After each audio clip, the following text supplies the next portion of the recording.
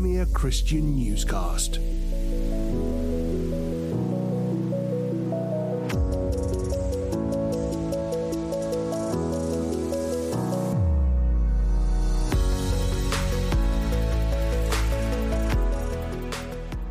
It's not hard to find out the opinions of individual vicars.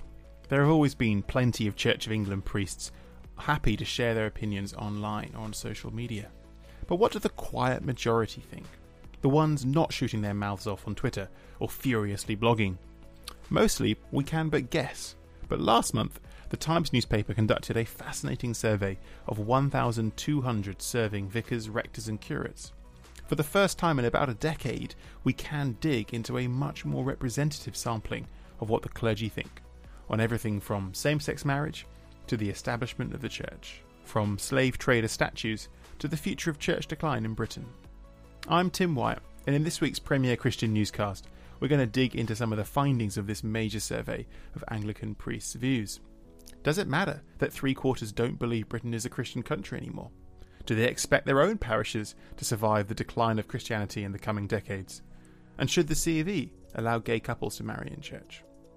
I'm joined by Sam Hales and Emma Fowle from Premier Christianity magazine to talk through all this and much more.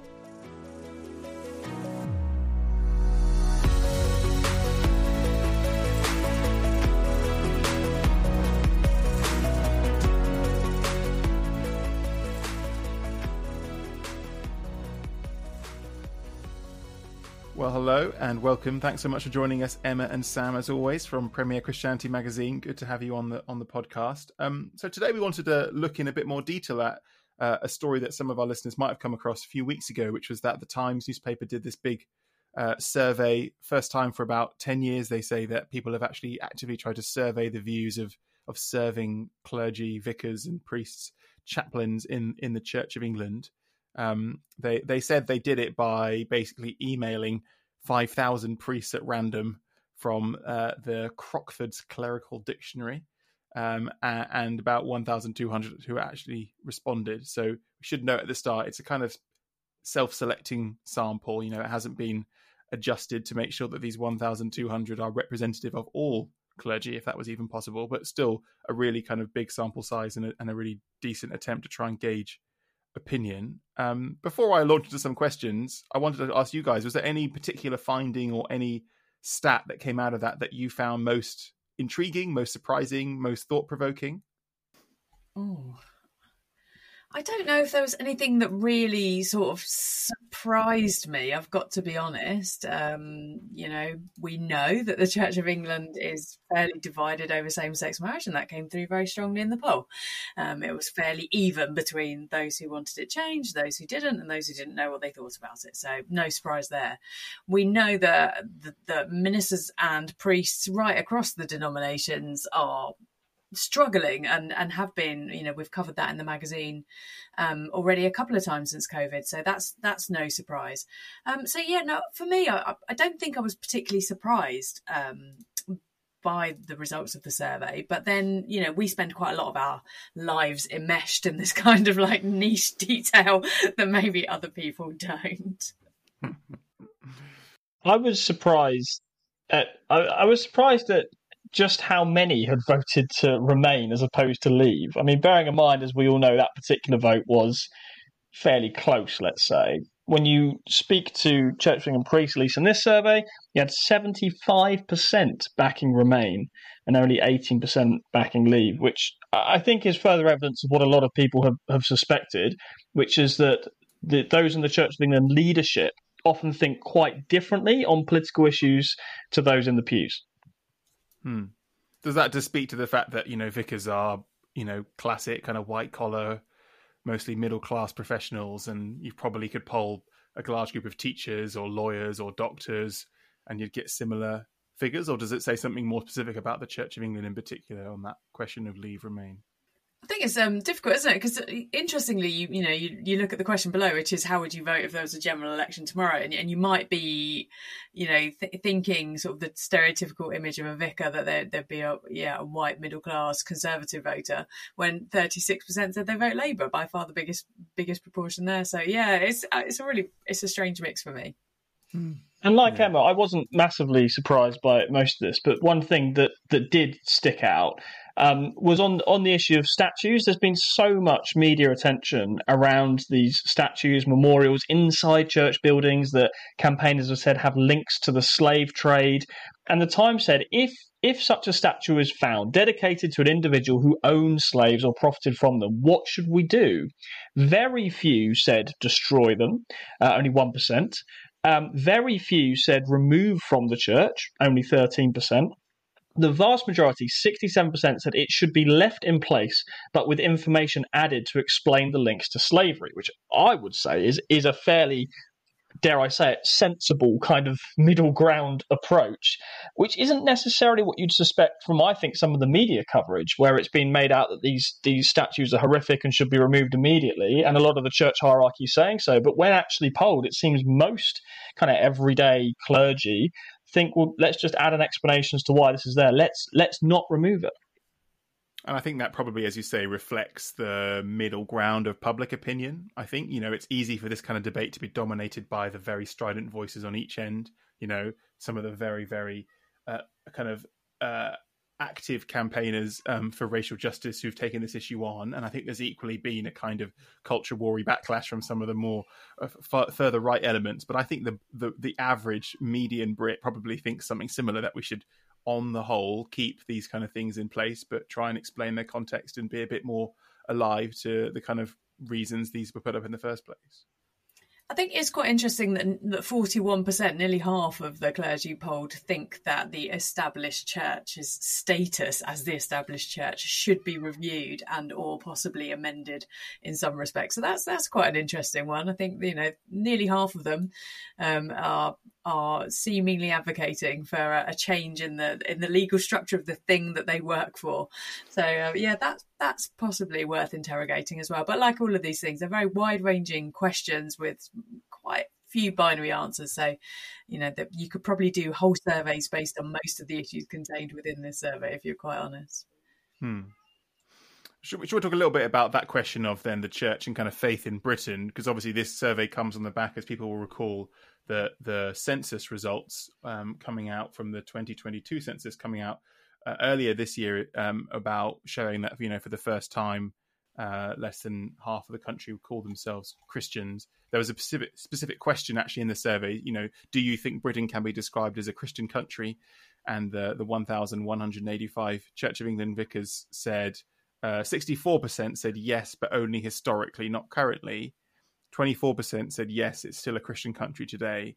And 9.2% said no, it's not. Is there a problem, do you think, if the vast majority of clergy in our established religion, the national church, don't actually think this country is a Christian country anymore? I'm not sure that I would say it's necessarily a problem. I think probably if you polled ministers from across the Christian denominations, you might not get a dissimilar result. Does it matter if you are a church leader of any sort, if you're leading a church, whether or not you are leading that church in a Christian nation? I'm not sure it is. I mean, if you made that argument to missionaries or people that led underground churches, does it invalidate what you do as someone who is called to minister to the flock? I would argue not. No.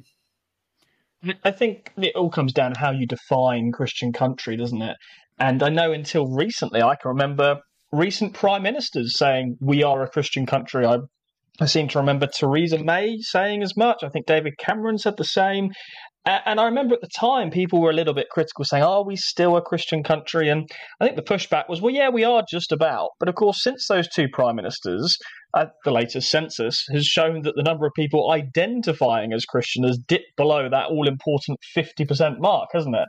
So if we're defining Christian nation by do most of the country adhere to Christianity, then we're no longer in that place. The official figures show it's less than 50%. And of course, you could arguably narrow down that much further if you then had supplementary questions. Do you regularly go to church? And what do you think on all the theological issues? The number gets smaller and smaller, doesn't it? So But I think what Emma said is also true. It's and what the survey result says is also true. It is important, I think, to recognise the history. And actually, many of our laws, much of our society, the fact we have an institutional church, this is all based on a very legitimate claim, I think, to the UK historically being a Christian nation. And that had all sorts of implications for our society, our legal system, and any number of other things. And it's interesting, isn't it? Because where we go from here, I think there's lots of people who benefit from and appreciate those elements of what makes the UK the kind of country that it is. And they wouldn't necessarily want to lose those things, even if the makeup of what people do with their Sunday mornings changes. So it's a very tricky question to start to get into. Should we be defined as a Christian nation or shouldn't we? Because you can't undo the past, and lots of people would argue that what has gone before us has led us to where we are now. It does inform who we are culturally. It does inform the sort of democracy that we have, and even probably most of the most ardent atheists wouldn't really want to undo a lot of those benefits. They just don't want the religion that goes on the side. And the question is, can you separate out the two and keep the good and throw what they would perceive as the negative away? I don't know if you can. But isn't there a distinction between, like you say, a vineyard pastor or someone from the FIEC, whether it's a Christian country or not doesn't massively change what they're doing, but uniquely among all church leaders, an Anglican vicar, particularly a parish priest, is given a particular kind of geographical slice of England and says everyone who lives here, believer or non-believer, whatever they go to, they are your responsibility and you are their vicar. You're responsible for their kind of spiritual formation and discipleship, because that's the unique sense of the Church of England being this established church that is covering and serving the entire nation, not just people who want to come to their services.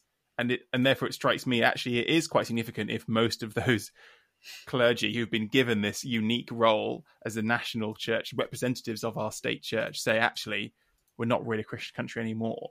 The question, therefore, must surely be, well, why are you doing what you're doing? Why is the Church of England special and different to any other church?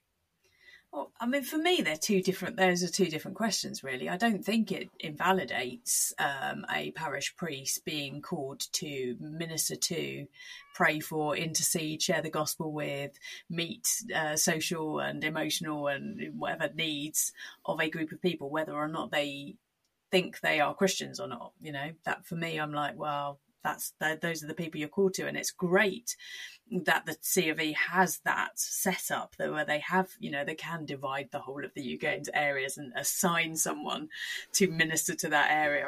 I wish, the other denominations could do that. But, I don't go to a Church of England church. I go to an AOG church, and we certainly feel we carry that burden from within the leadership of our church to pray for the people that live in the streets surrounding our church and all of those things in exactly the same way. And I don't think we would say, oh, our job is less important or less relevant because the people around us don't believe what we believe. It in some ways it makes your job more relevant and more urgent, doesn't it? Because you're now sort of dealing with this. Well, there's a real need to share the gospel. That these people aren't just walking through my door every Sunday. It changes the nature of what I do, but for me, not really the calling, if that makes sense. The question of disestablishment does come up in the survey.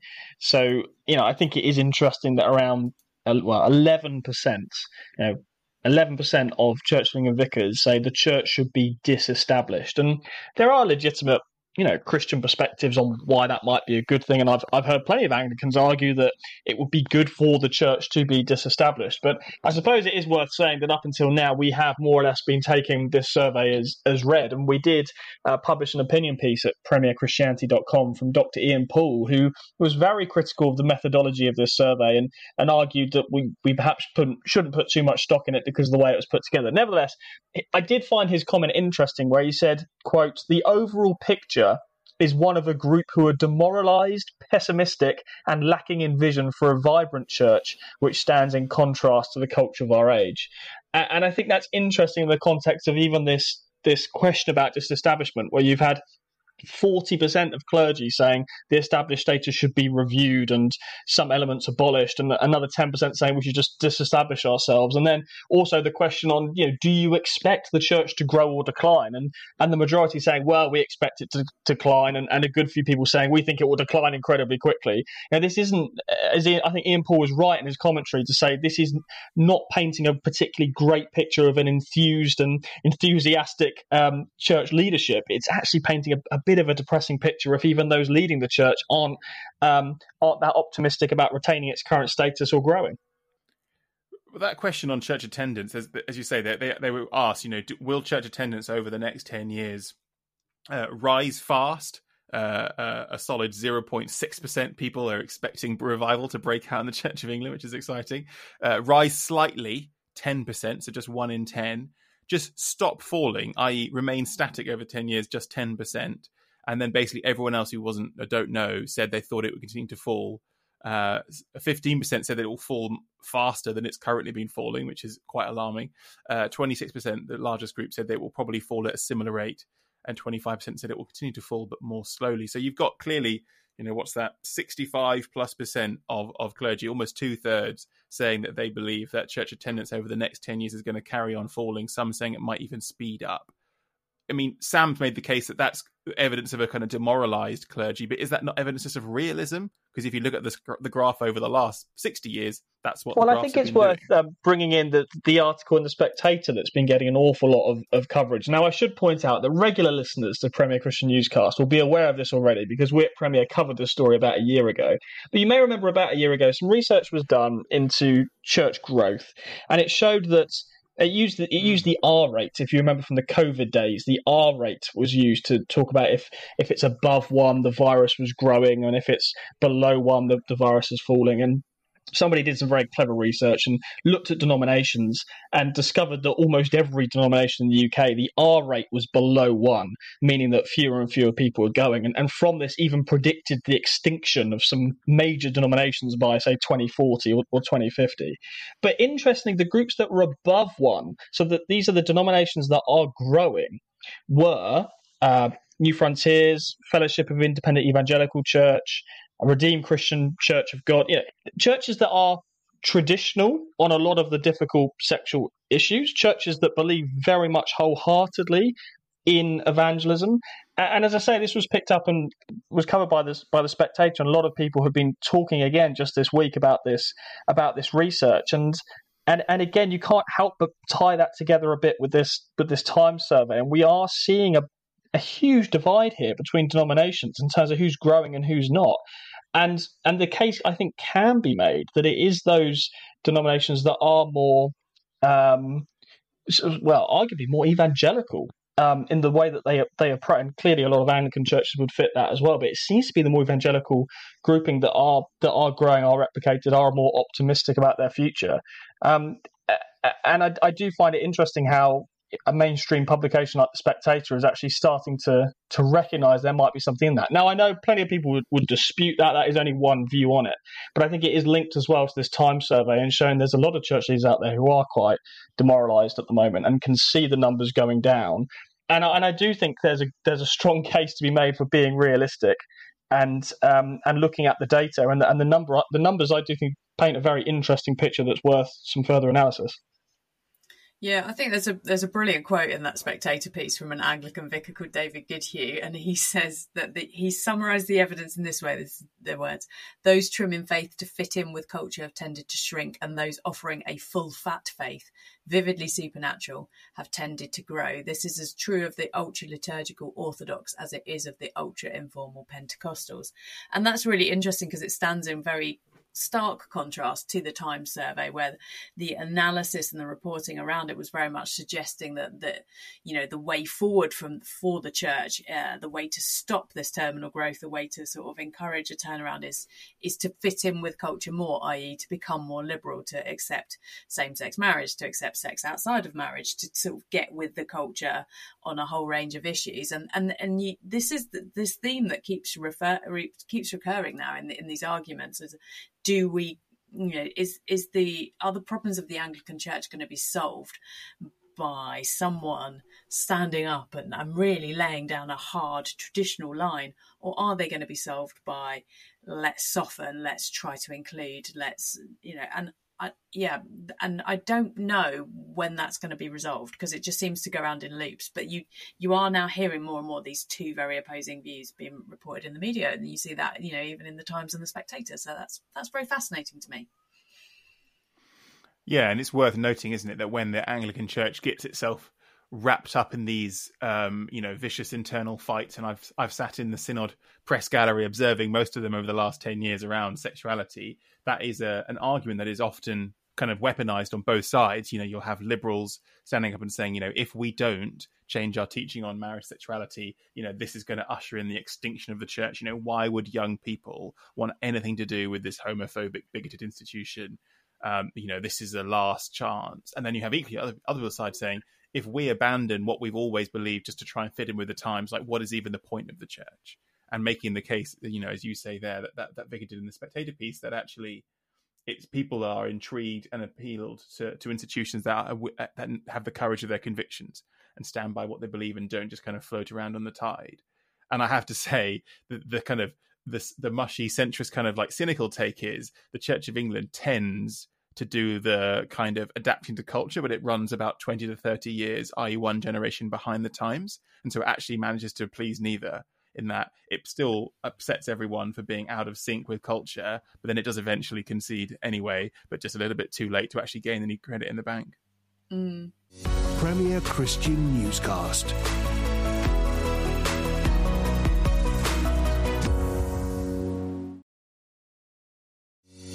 Premier Christian Newscast.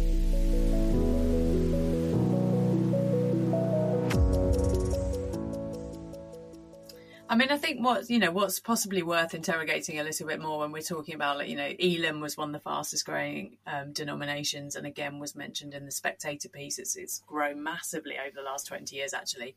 But then there is another element to that discussion, which is around ethnic diversity in our churches and the makeup of our churches, and is the makeup of our church in the UK changing, and is it being supported basically by by immigrant populations coming into the UK who have a much stronger and much more traditional and much more orthodox view around a lot of these issues as well. So that's another thing to try and unpack. And I think that's where, this Time survey did come under a little bit of criticism. Is this all a little bit too simplistic and high level? And then off the back of it, you get some very shouty headlines, which, really need quite a lot of in-depth and delicate unpacking to get to the heart of understanding, what's the point of this survey? Is it a snapshot for the sake of it? Is it in order for the church particularly to be able to use this to move forward, we need to understand what's really going on and really unpack that in a lot of detail, because that's where church leaders will be able to use it to think around some of the more critical issues that may be affecting church growth and church attendance. I was particularly struck as well by the question attached to the one about, church attendance, across the whole C of E over the next 10 years. The vicars were also asked, how likely is it that your own church will still be holding a service every Sunday in 10 years' time?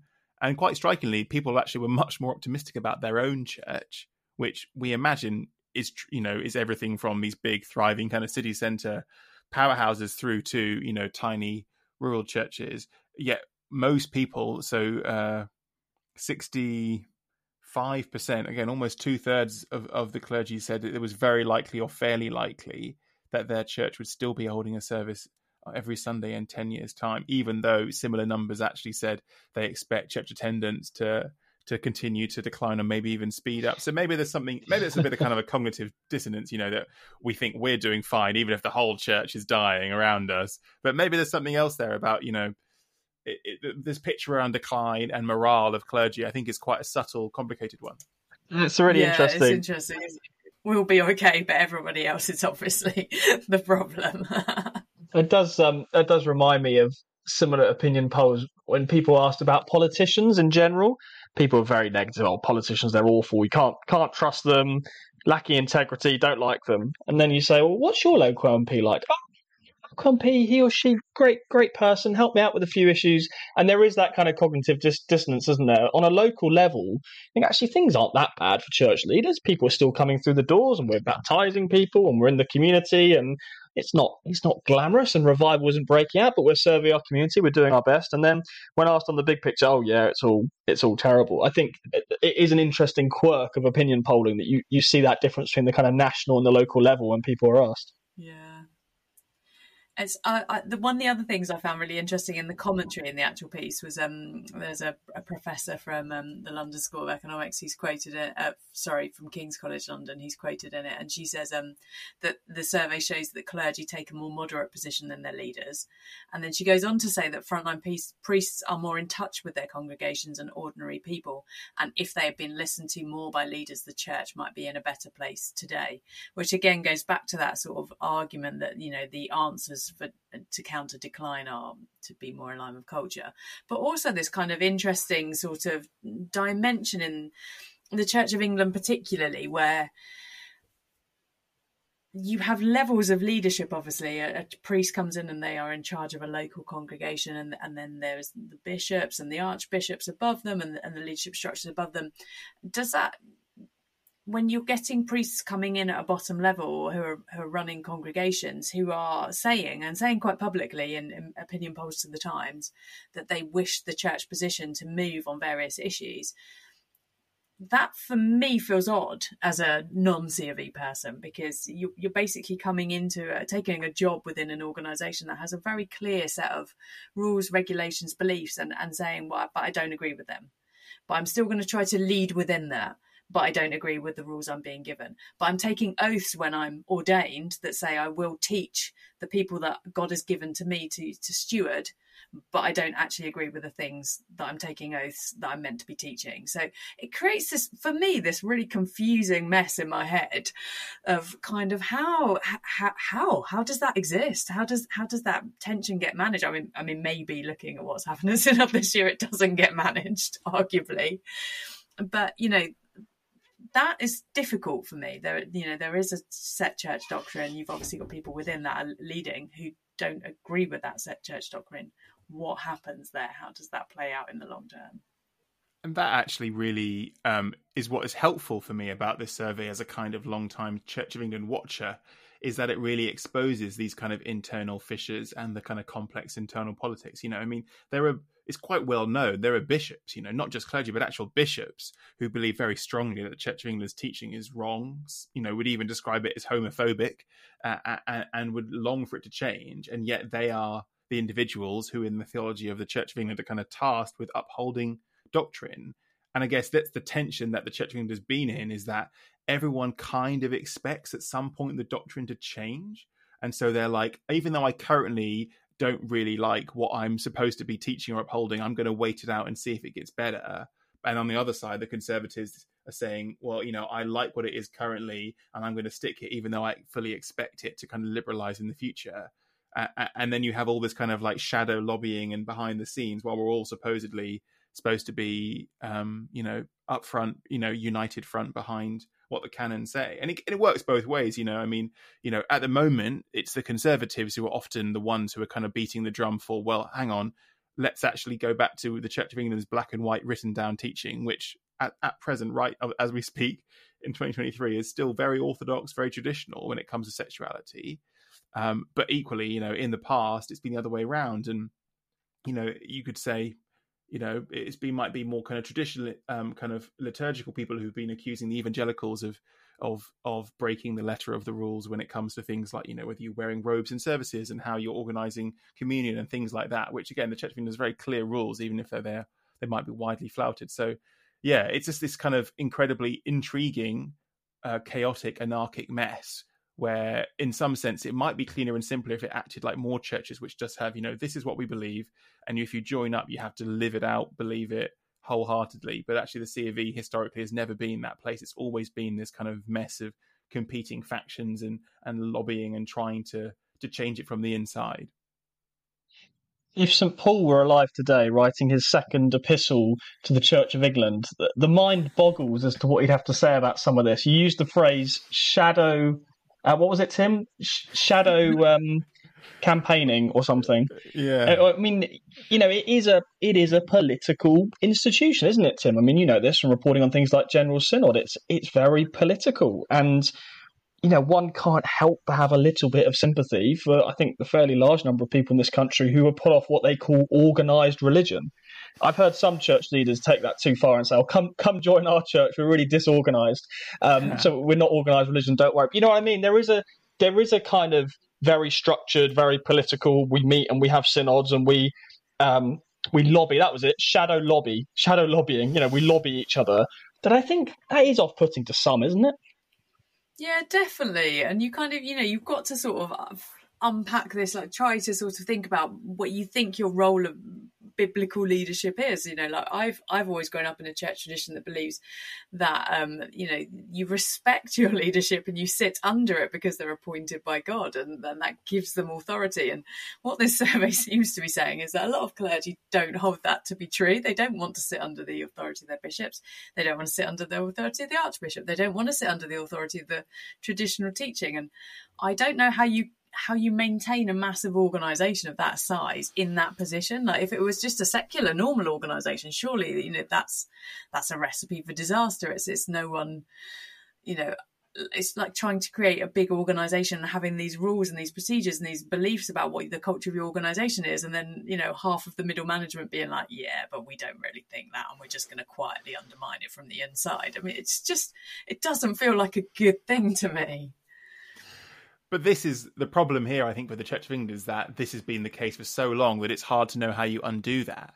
So part of, I think, the reason the Church of England has got itself in such a mess around sexuality in particular is that for decades, potentially centuries, there has been a kind of don't ask, don't tell in certain corners of the Church of England, where people all the way up to archbishops have been personally very happy to, appoint and license and deploy clergy who they know are gay and are sexually active in relationships, but doing it quietly behind the scenes. And they say, I'm personally not offended by that. And even though everyone knows this is technically against the letter of the rules, we're not going to prevent this person from taking part and being ordained and leading a church or becoming a bishop, because we think that might be a bit bigoted.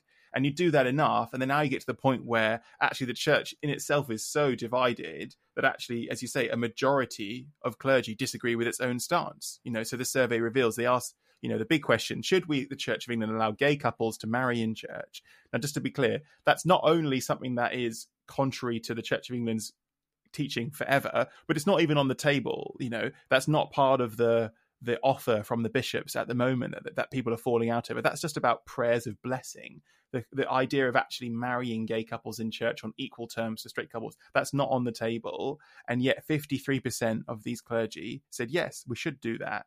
37% said no. So part of the issue here is that a kind of don't ask, don't tell, look the other way, nod and a wink from people who wanted the kind of rules and teaching to change, but knew they didn't have the kind of numbers, has meant that the church has become so incredibly mixed and diverse in terms of who represents it, who has been allowed into the institution, that now it feels, if the Church of England were to overnight say, we're actually going to ruthlessly and rigorously, in a way that Paul might approve, uphold church discipline and doctrine and weed out every cleric who disagrees with our traditional teaching on marriage and sexuality, you'd effectively have to fire, potentially up to half of your clergy overnight, which is not going to happen. Wow. Where do we go from here? That's a great question, Emma. Where do we go from here? Sam, brings back something hopeful and sensible, please. Yeah, it happens rarely, but I appear to be speechless, guys. I mean, gosh. I guess the question to ask is do you have any hope that once the eventual, the kind of living in love and faith, the kind of current conflagration that the Church of England is tearing itself apart over, once that is eventually resolved in some way, that what is likely to happen, I guess, that these prayers of blessings for gay couples will be introduced. Some parishes will use them, some won't. A small number of evangelicals and traditionalists will quit the Church of England, but it will do you think it will settle down? And do you think this is the kind of last big kind of culture war backlash, but eventually the Church of England has set a kind of trajectory where it wants to go, and it will eventually settle down, and we'll look back on this in the way that we might look back on kind of previous ructions in different in church history that were really big deals then, but everyone eventually kind of moved on. Yeah, it's tempting. It's very tempting to go with that, Tim, just because of the past history. Because you can look back, can't you, on issues of baptism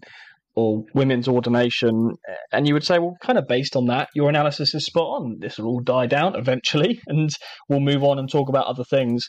I think the pushback on that would just be neither baptism nor women's ordination were arguably so central to Christian theology. And I'm not suggesting that sexuality itself is central to Christian theology. What I'm suggesting is the call to repent and believe the good news is central. And I think the question you have to answer is, what are we calling people to repent of? Are we calling them to repent of absolutely nothing and to carry on having sex with who they like to have sex with and carry on? Or are we calling them to live differently when it comes to sexual ethics? And so my take on that would be it is a, like it or not really, it's a central question. And the only part of your analysis, Tim, I might push back slightly on is when you said that because of this, a small number of evangelicals might quit the Church of England altogether. I do wonder if it won't be a small number. I wonder if it will be a bit of a larger number. And we have already seen some movements within the more conservative evangelical world to set up alternative structures and ultimately leave. So I think that's probably the next battleground that we'll be looking at, is who's leaving.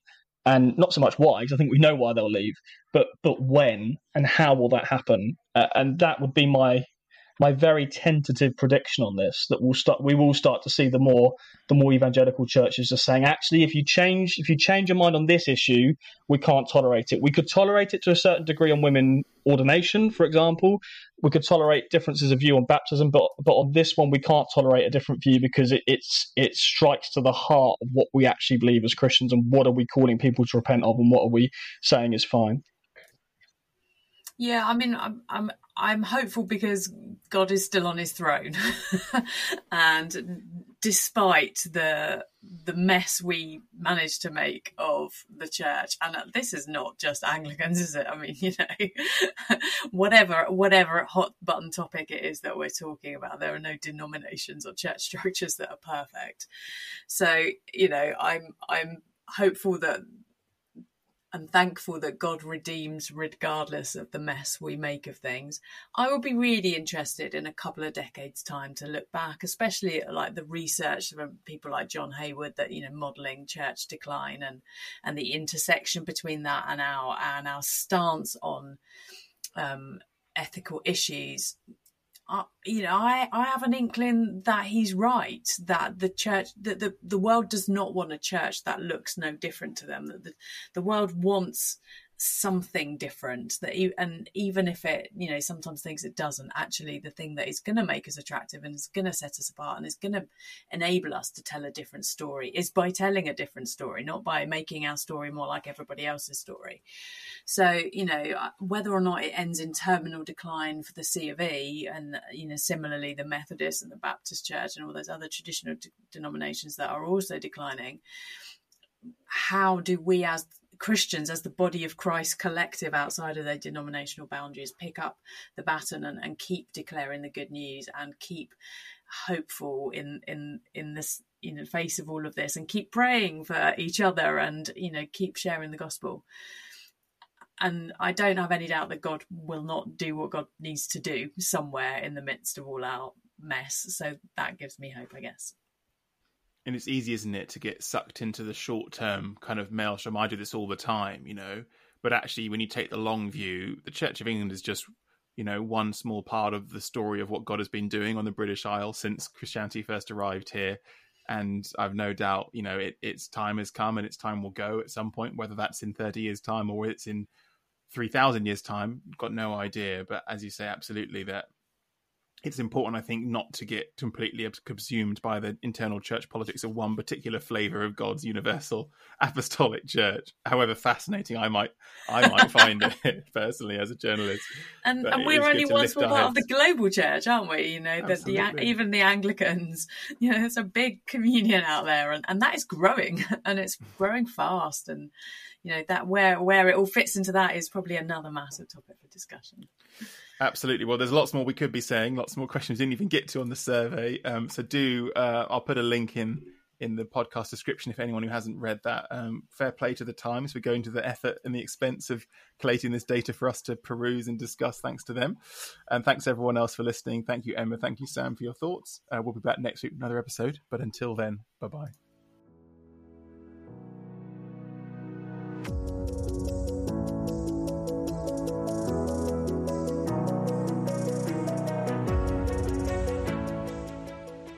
That's it for this week's Premier Christian Newscast. But if you've enjoyed what you heard, please do leave us a review on whatever podcast app you use. And why not also tell a friend about the show? Don't forget, you can also subscribe to the podcast to make sure you get each new episode sent automatically to your phone or tablet week by week. If you've got any questions, feedback, or want to suggest a topic we should explore, you can email me at tswyatt@gmail.com. Thanks for listening, and we'll see you next time. Premier Christian Newscast.